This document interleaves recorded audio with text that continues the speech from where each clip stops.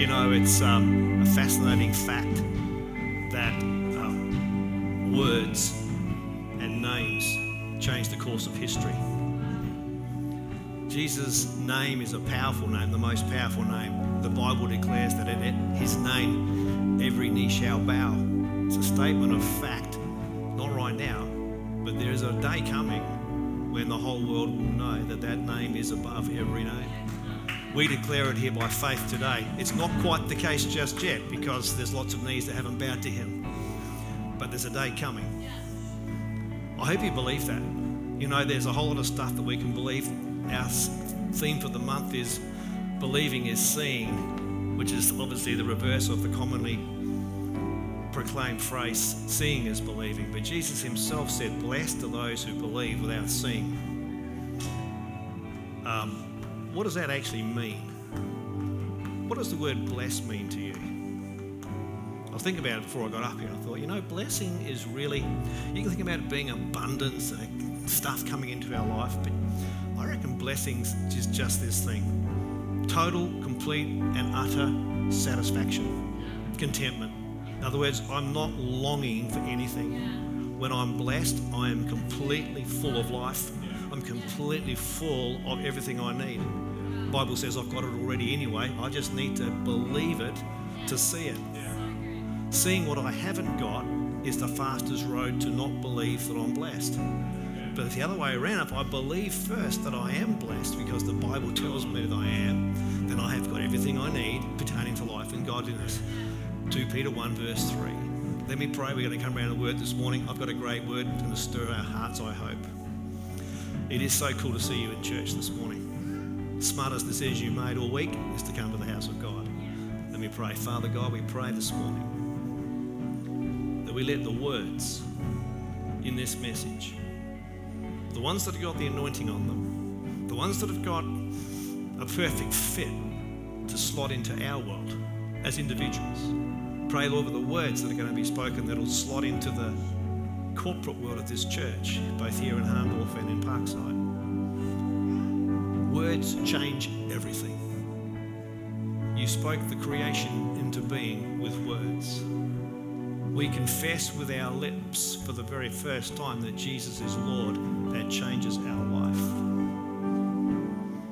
What we say about what we have and what we haven't got, Lord, determines where we end up. Pray, Lord, today each one of us would be leaning into you and the possibilities the future holds for us. In Jesus' mighty name, amen. Tap your neighbour, have a seat and get ready for action. Okay, guys, you can have a seat for a bit.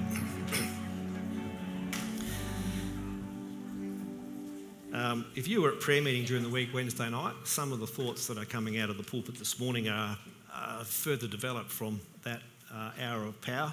Can I put it to you that getting to prayer meeting on a Wednesday night is also one of the smartest choices you could make in your life.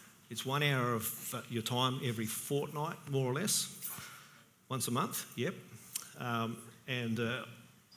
Prayer really does change things. It can sound a bit trite to say it, but it does. The Bible itself says we have not because we ask not. So there's things in your life that you haven't got. It's possible that you've not actually asked God either at all, or you've asked God for something that he doesn't actually want you to have that's not good for you, or there's lots of things about that that are complicated to explain in a moment of time. But my point really is that the words we choose to say, the words that we choose to share, the things that we let come out of here are so important. So this series this month is Believing is Seeing. I found myself, strangely enough, in a particularly strange chapter of the Bible to unpack this. And it was the story of the destruction of Sodom and Gomorrah, which is found in Genesis chapter 19. And it's the story of this part of the world which is believed to be down around where the Dead Sea was. There's not a lot of evidence that Sodom and Gomorrah, as in archaeological evidence of it. There's lots of tar pits and stuff, and it's just a complicated part of the world. And it certainly sounds like from this story, it got fried well and truly back in some this point in history. And it's like, what's that all about? And there's amazing stuff in this story about God. Number one is God does not want us to be living in amongst sin. And so faith in Christ, and I don't mean we can't have people who are, and we all are sinners saved by grace. It's not like we can't be in it, but there's this sense in which we are brought out of it. And I want you to think of the word brought out and say it to me loudly. Brought out. Brought out. So God brings us out of places. He brought the children of Israel out of Egypt, out of slavery. In this story, which is before that occurred, we've got a guy called Lot, who is Abraham, who's featured earlier in the story of the narrative of Genesis as the guy that God spoke to. I'm going to bless you, Abraham, and you're going to have nations are going to come out of you. And at that point in time, he had no kids, and his wife was barren and unable to have children. It's a fascinating story in and of itself. Lot is his nephew, and he's hanging around with him, and they become so wealthy and so kind of their families expanding with wealth that they decide to part company. And Lot finds himself with his wife and his two daughters living in a city called Sodom. And God, in the story, says to Abraham, I've heard a great outcry against this city because it is so depraved. It is so sick. It's so off the rails. And I'm going to actually get rid of it. Now, we can focus on the vindictive, in our view, the kind of God judging and destroying, and lose sight of the fact this story is more about God delivering. Because the brutal reality is, I don't know if you've noticed it, but it would appear the world is full of a whole lot of problems at the moment. There's a whole lot of strife going on. There's a whole lot of difficulties that nations are facing, individuals are facing, and what God's into is not being apportioned, well, I don't think he should be. He's not being apportioned blame for the bad things that are going on. God is continuously looking for people to believe and see there's a better way to live, to believe and see there's another way to be. And in fact, it requires being brought out of whatever it is that you're stuck in. You might not be stuck in Sodom. Lot and his family were. You might be stuck in a lousy cycle of debt. You might be stuck in a toxic friendship. You might be stuck in a marriage that's just gone a bit cold and you're just going through the motions. Well, God doesn't want to wreck that. He wants to bring it out. He wants to bring you out. He wants to bring you into a new season. He's the God who brings us out. Isn't that good? And bringing us out mightn't mean relocating us. This story it did. But it might mean that we're just brought out of the mindset that we're caught in. It might be brought out of the unforgiveness that we're living with. It might be brought out of the anxiety or stress that's sitting in our life. God is a God who delivers us from our troubles. And he lifts us out. He brings us out into a new day. The two angels arrived, chapter 19, verse 1, at Sodom in the evening. And Lot was sitting in the gateway of the city. When he saw them, he got up to meet them, bowed down with his face to the ground. My lords, he said, please turn aside to your servant's house. You can wash your feet, spend the night, and then go on your way early in the morning. No, they answered, we will spend the night in the square. Even at that point, in this story, the angels and God is delaying the inevitable, looking. God's always looking for a glimmer of hope. And it's not hope for him, but a glimmer of hope in you. A glimmer that you might get it, that you might believe something, and that would mean you can see something you currently can't see. In the story of Sodom, alongside the obvious unpacking a little later in the verses that it's a town that is just very sensual, carnal, sexual, and in every sense of the word, wrongly. But it's also got a problem that this little part of the story unpacks. And this is where Lot stands aside from the rest of the crowd in that city. He is hospitable. He's actually looking for strangers coming into his city to offer them hospitality. There's not one other citizen in the city looking. not one. And so the angels say, no, we're going to stay the night in the square. Now, I don't think they had any intention of staying in the square for the night. They're waiting to see whether anybody gets it. Is there anybody else in this city that's got hospitality on them? Anybody else that's going to welcome a stranger into their life? Is there anybody else that believes in the goodness of God? And there isn't. The only family in there, God knew that. The angels knew that. But it's like God's always wanting to leave so much space for you to change your mind.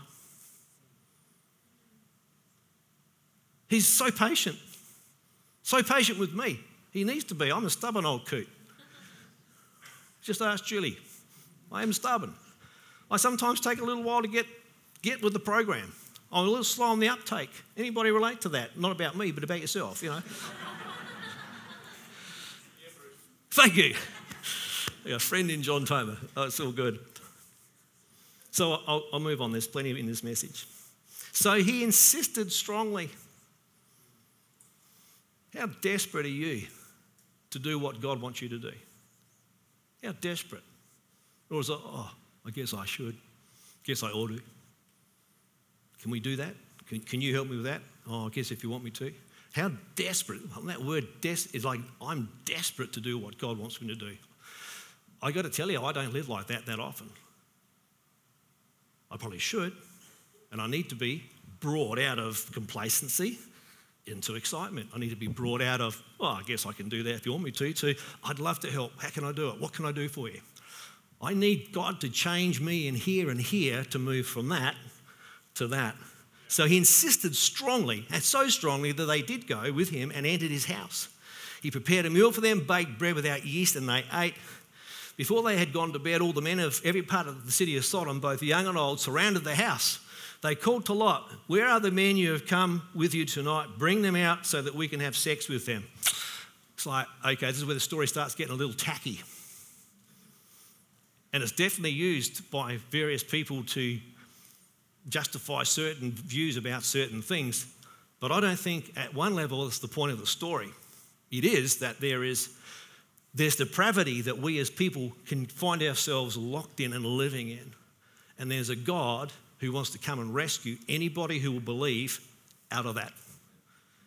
I said anybody who will believe. There was nobody in that city at this point in the story, I don't think, who was not able to get the same exit that Lot and his wife got if they turned to God. You might be sitting in church this morning, have heard lots of things about God over the course of your life. Maybe you've been a Christian and consider yourself a relatively or highly connected and committed Christian, but you're still stuck in a Sodom. There's something going on in your life that it's never been a place of freedom. I got to tell you, God's patiently waiting for the day that you believe and act, waiting for the day you believe and see and come out of that. Let it go, because it can happen. You know what really bugs me about certain things is, I was going to start with this and it's come back to my head, so I'm going to say it. We are so conditioned, in my view, to look for, peddle in and promulgate bad news. Bad news is all around us. There's so much bad news. The coronavirus is like, it's the end of the world. We've got financial recessions on the go. Yet the Bible says, the angels turned up, so we're bringing you good news. The gospel itself means good news. God wants us to push back every skerrick of bad news. If you've had a bad prognosis or diagnosis at a doctor or at a health professionals in the last little while, that might be, in your view, bad news. Well, I've got good news for you. There's a God who he actually delivers good news.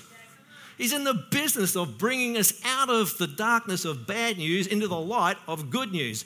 Anyone say, hey, that's what I'm onto? Anyone excited at that? It's like, that's what God wants us to live out of, no matter what our literal circumstance looks like on the outside. If we've got a sense on the inside that there's a God, the God of heaven and earth, lives in the realm of light, he lives in the realm of love, he lives in the realm of forgiveness, he lives in the realm of mercy, he lives in the realm of grace, that's good news. How much of that do I give people? Ask yourself this question: how gracious are you of people who make mistakes? How gracious are you of people whose personality really rubs you up the wrong way? How much mercy do you give to that person who cut in on the freeway and gave you the bird sign and leaned out the window screaming obscenities at you? You know, are you gracious? It's like, God bless you.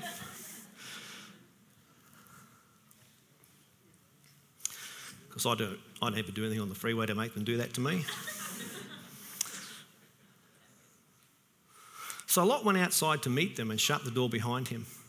He said, "No, my friends, don't do this wicked thing."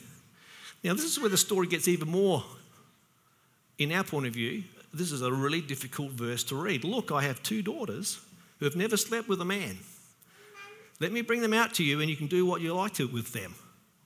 I've got a daughter and 2 daughters-in-law, and I'm thinking, as a dad, it's like, I don't think I could go there. And I don't think from the facts in the story we're meant to labour on the narrative and the details that are here. There's nothing, the story stands on its own strength and it'll survive any criticism, trust me, because it's in the Bible. But that aside, the issue really is the extent to which Lot will go to not violate his hospitality of total strangers. Strange story, right? You just got to get your head, I don't know about you, but reading the Old Testament can be a little challenging at times. Just helping you to come through this one without too many scars. Okay? But listen to their response.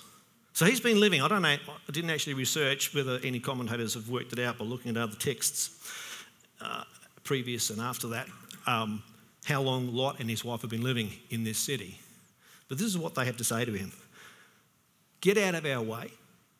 This fellow came here as a foreigner and now he wants to play judge. We'll treat you worse than them." They kept bringing pressure on Lot and moved forward to break down the door. But the men inside reached out and pulled Lot back into the house and shut the door. Listen to this. "Then they struck the men who were at the door of the house, young and old, with blindness, so they could not find the door."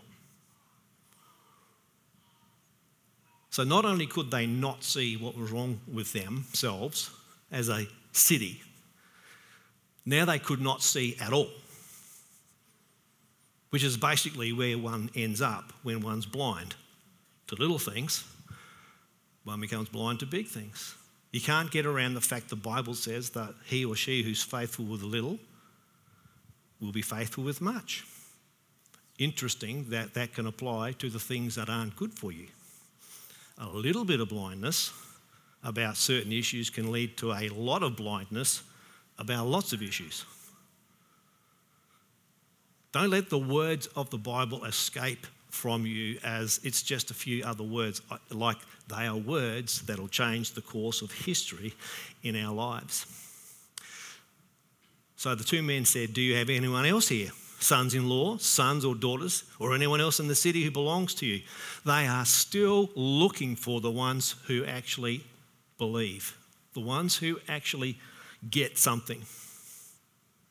"We're going to destroy this place. The outcry to the Lord against its people is so great that he has sent us to destroy it." Again, this story with the actual facts of that action and the fact that the city is destroyed is a difficult one from a 21st century mindset to get around. Well, does God do stuff like that?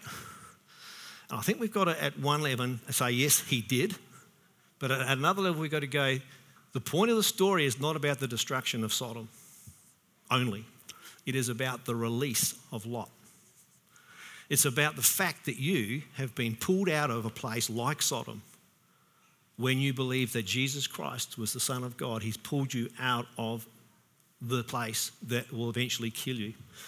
Because it says in the Bible elsewhere, the wages of sin is death. There's no other outcome for sin and the human condition apart from faith in Christ. That's a good news story. It is bad news. There's an end game, and it's called, it's hell, whatever that is. Let's just call that eternal separation from God. His desire, however, is to bring us out of that destiny and drop us smack bang in the middle of eternal life with him forever, full of everything that we could possibly... It's hard to get a head around, like, what am I going to need in heaven? I've got no idea, but I know I'm not going to need anything because everything that he wants me to have, I'll have, and I'll be sweet.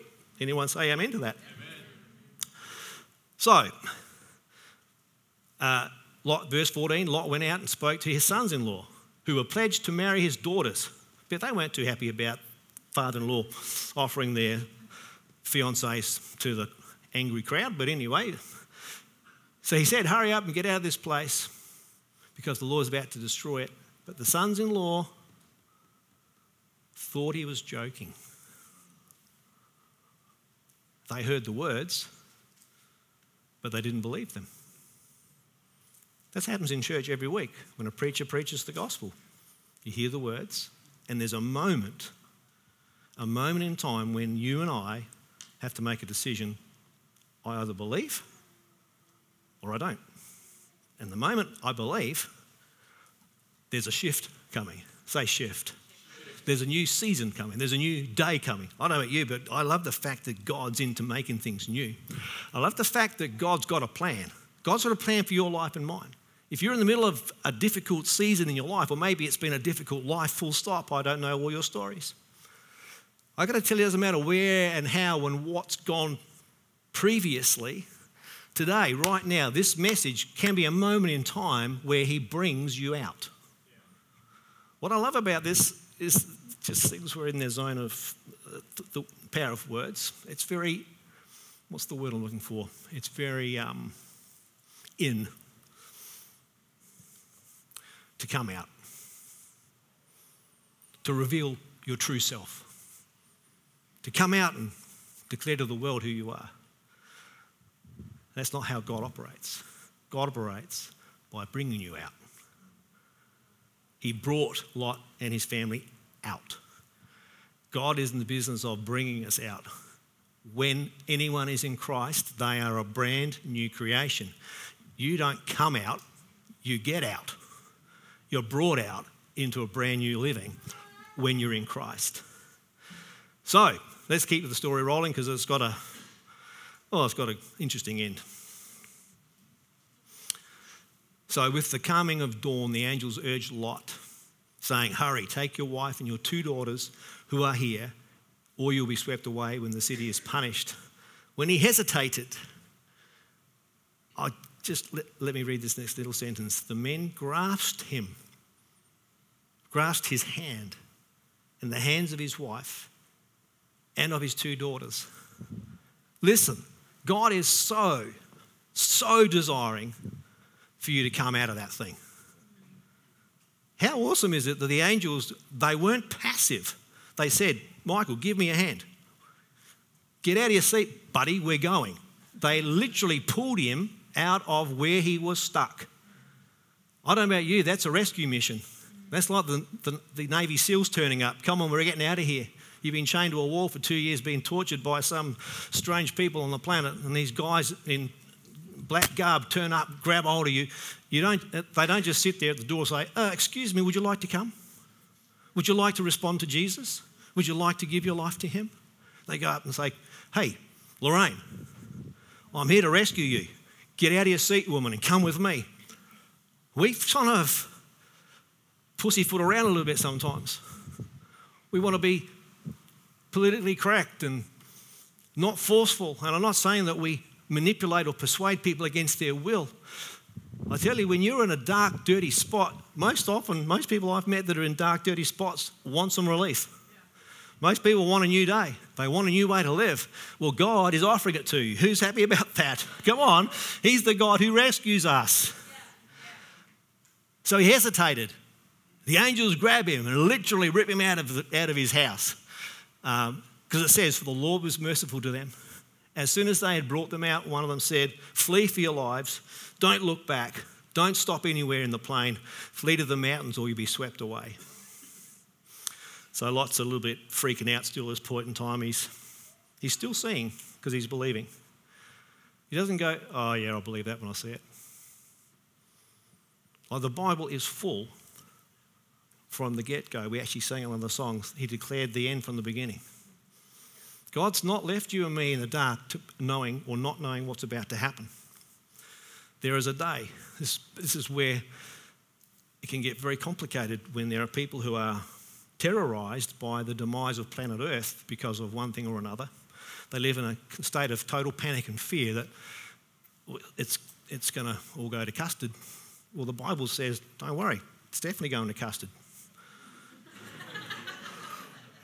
Leaves no doubt in one's mind the world's it's got an end date. Yeah. But the end date means there's a new day for a new thing. Yeah. It's not like the end date, so we're all cactus. It's an end date, and then there's the new thing. Yeah. That's exactly what it means to get saved. At a personal level, there's an end day of being dead on the inside, in here and in here, dead in the spirit, unaware of what's going on. And then there's a day when we believe that we see Jesus as the Son of God. We see salvation as something we can have for ourselves. We see a future. We see a new heaven and a new earth down the track. And we're no longer panicking about how bad things are on planet Earth, because they are bad and we can panic about them like the next person. But we, of all people, should have a overarching sense of, because we believe and can see the new heaven, the new earth. Anyone say, ooh, that's a stretch for me? That's a stretch, right? It's a little bit freaky to think, but that's what God's beckoning us to do. He wants to bring us out of despair, fill us with hope. He wants to bring us out of just freaking out about stuff to being contented. He's the God who brings us out. Oh, dear. So he goes on and he says, oh, look, let me just flee into this little dump called Zoar and I'll be happy. It's too far to run. And by the time they reached Zoar, the sun had risen over the land. The Lord rained down sulphur on Sodom and Gomorrah from the Lord out of the heavens. Thus he overthrew those cities and the entire plain, destroying all those living in the cities and also the vegetation in the land. Verse 26, but Lot's wife looked back. She became a pillar of salt. Strange little part of the story. I'll stop there with that part of the story.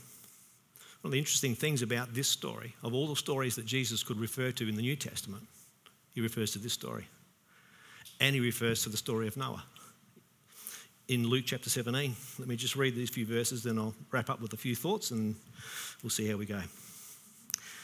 So verse 26 we're starting in Luke 17. Just as it was in the days of Noah, so also it will be in the days of the Son of Man.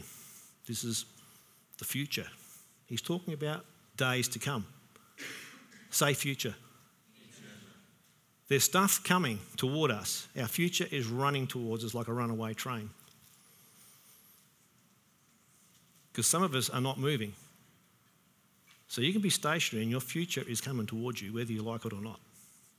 Some of us are go-getters and we're going towards our future. But some of us are sitting on our hands, refusing to move. Let me tell you, the future is not on hold. It is running towards you. The day you die is running towards you. The day you XYZ, the day you change, if you haven't changed, in a certain arena of your life, is running toward you. Just as it was in the days of Noah, so it will be in the days of the Son of Man. People were eating, drinking, marrying, being given in marriage up to the day Noah entered the ark. Then the flood came and destroyed them all. It was the same in the days of Lot. People were eating and drinking, buying and selling, planting and building. But the day that Lot left Sodom, fire and sulphur rained down from heaven and destroyed them all. Jesus is saying, linking those two stories to me, that what matters to God is that we believe about the future he has for us. Yeah. And that there are things going on behind the scenes that people who don't believe don't see. There's things, so if you're a person who believes that seeing is believing, I got bad news for you. It's not always true. In fact, it doesn't help you because by the time you see it, you're fried. If you were in Sodom and you were living out of the paradigm of seeing as believing, you'd go, oh my God, that's what is that? But Lot, believing was seeing. He believed the angels. He saw what they were saying. He heard what they were saying. He still hesitated, but he had a belief. Yeah. He's out of there. Yeah. Verse 30, it will be just like that on the day the Son of Man is revealed. On that day, no one who's on the housetop with possessions inside should go down and get them. Wow. Likewise, no one who is in a field should go back for anything. Remember Lot's wife. Refers to her again. Woo. Lot's wife. Whoever tries to keep their life will lose it, and whoever loses their life will preserve it. I tell you, on that night, 2 people will be in one bed. One will be taken and the other left. 2 women will be grinding grain together. One will be taken and the other left. Why is he contrasting this so brutally? What's that about? It's about what you and I believe. Belief is the key. Belief in Jesus. Belief, putting trust in Jesus. So what, for me, would I want to finish up a few thoughts here. Read a lot of scripture this morning. Number 1, God still sends messengers to us who have the same message. He still lets messages from preaching like this message and what Tim preached on last week. They are messengers, not the words, the actual narrative, what's said. The context in which it's delivered. Church is a place where we encounter angelic-like, and sometimes literally angels are speaking to us when we don't even know it. God's saying, flee from the things that will kill you. What do you do today? If I could have a private conversation and you could identify, what are you currently doing that is actually killing you? That's not redeemed by the blood of Jesus. Just a pondering thought. His invitation right now is to come out of that. Let him bring you out of that. Get out of that. And don't look back. Do not look back. Don't hold on to what has previously sustained you. So a few questions to finish up. What has he brought us out of? Or what is he in the process of bringing you out of this morning? Get thankful. Say, thank you, God, I'm on my way out. I'm on my way into the new season. I'm on the way into a new chapter in my life. I'm into a new season of whatever.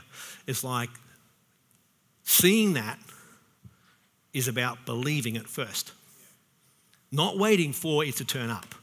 Not waiting to see it and then, isn't God good? No, I need to start saying God's good now so that I can see it down the track. Maybe you're caught up in a dead-end world. Job, relationship, friends, finances. Coming to Christ is about being brought out of those places. Life experience is a wonderful thing as long as it doesn't exert too much pressure on us. And it does. Because it can cause us to get stuck. I'm not doing that again. I'm not reaching out to new friends. I'm not going to have that hard conversation. Last time I did that, I got belted up. I'm not going to trust that. Your life experience, on the one hand, is there to preserve you from making really foolhardy decisions that are physically going to take you out or mentally. But on the other hand, it's like you can get stuck where God doesn't want you to get stuck. The people of Sodom got stuck in an arena of carnality, and they got stuck in an arena of lacking hospitality. What they were doing, unbeknownst to them, because they couldn't see it, was killing them. Come out of it. Get out of it. Let God bring you out of it. Interesting that doing that, there's still the exhortation from the angels to flee. So there's a point at which God will take you and bring you out of that. This is a bit of counselling for a new Christian. You believe because you've actually encountered Jesus that you're a new creation. Whatever that means, whatever that looks like, it's kind of a little confusing. Early days, I'm absolutely convinced of that. The next step in this narrative for a new Christian is to flee. Flee from the things that previously trapped you. Like, don't just be passive about them. Actively move away from them. Actively move out of their sphere of influence. Flee from them. Fleeing, it's not meant to be fleeing out of fear, it's fleeing out of choice. I'm running away from that. This is not a fear issue at all. This is a rock solid decision. That used to be how I lived. I found Christ. He's put a new deal in my life. Now I'm going to run away from that thing. I'm not afraid it's going to capture me anymore. I'm just going to get the heck out of there. I'm not going there anymore. So how willing are you to flee? From the old to the new. Third point I thought was, look to the future and don't stop in what you feel comfortable in. Lot's wife became a pillar of salt. Let me say this another way. She became what she would not leave. She lived in a salt plain. Dead Sea's 450 square metres, 450 metres below sea level. It is hot. It is salty. We went into a shop in the Dead Sea, next to the Dead Sea, not in the Dead Sea, but next to the Dead Sea, and there were pillars of salt. They just grow. There's so much salt. There's so much. It's just so interesting place. So what did she become a pillar of salt? That's an interesting thing to try and... But it came to me that the reason she became a pillar of salt is to remind us that we become what we won't leave. It'll define us. If you become a Christian, you won't leave pornography behind. It'll become a pillar of salt. There's other habits that you used to do that the power of them didn't get broken the moment you gave your heart to Jesus. I got good news. He wants to bring you out of that. But you've got to be prepared to flee. And don't turn back and think, oh yeah, I remember the good old days when I used to come home from work and have 16 beers and just write myself off and go back to work the next day. Like, don't medicate. Run to Jesus. As in self-medicate with alcohol or other things. You know what I mean, right? Yeah, gotcha. So look to the future. And then the last thing that's in this was run to the hills. Now, Lot didn't quite make that step. He stopped and said, can we just go to this other little town and you'll save us? He missed out probably what I think is the most important step. Because fleeing to the hills, mountains, in the Bible nearly always are an allegory for worship. So after this momentous being brought out of calamity, fleeing for their lives, being encouraged to not look back, the key to holding all that together is to become a worshipper. So we're going to get the music team back up and we're going to worship to finish this morning.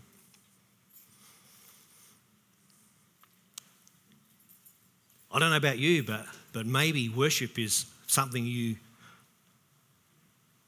don't connect as a key to remaining out of what it is that God's brought you out of. It's a key to being the person who actually is a brand new creation. Run to worship, front-footed worship in church always. Like, shame on you. This is a bit of pastoral care 101 from the pastor. Shame on you for the days you've walked into church. Shame on you. Shame on you the days you walked in church. Look at that. Shame on you. The Bible is encouraging. Get that stuff off you. Front-footed. All hell can be breaking loose around you. The person who wins is the person who puts their hands up in worship. If you've got something seriously got a hold of you this morning in this part of your world, in your life, I just invite you to close your eyes for a moment where you're seated. I want everyone to have a moment to just be brutally honest with God. I want to be able to ask you to slip your hand up in a minute. I'm not going to ask you to identify yourself or any of the issues that are bubbling around in your heart right now. But I want to pray with you to encourage you that God will bring you out of whatever that thing is. And He expects you to flee from it from there on in. And then He encourages you to worship. Because worship will keep you locked on to the victory. It'll keep you locked in to your salvation. It'll keep you locked on the trajectory. The narrow path that Tim talked about last week is wrapped up in worship. Not in complaint. Not in despair. Decide to worship. If I've said something this morning that's tugged on a heartstring about an arena of your life where you're currently just stuck, I'd love you to slip your hand up and say, yes, Bruce, that actually makes sense to me. Because I want to pray with you. I'm not going to ask you to come out the front or do anything. I just want you to slip your hand up and hold it up for me. Thank you. Thank you. God bless you. Bless you. God bless. God bless you. So awesome to see people seriously pushing into God. God bless you. Anyone else? Thank you, God. Just let me pray then. Probably about 7 or 8 people slipped their hand up, which is absolutely beautiful.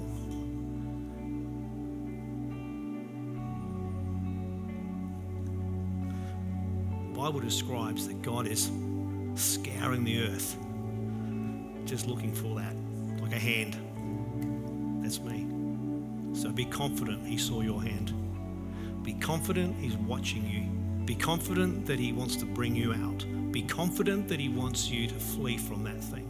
Be confident that he wants you to begin worshiping him around that thing so you can live in victory. Let me pray. Heavenly Father, today I pray that these steps that are in this story would open the way for us to live in victory. There's no going back. We're not going to be like Lot's wife and look back and go, I wonder, and get stuck there. Lord, we are the people who live in freedom. Declare freedom. I declare the power of God resting on every person who slipped their hand up. But right now there's an anointing upon us, Lord. It's almost like we can feel somebody grab our hand and say, come on, it's time to move. And they're literally pulling us out of that context towards a greater day. And we declare this in the mighty name of Jesus. And everybody was able to say together, Amen.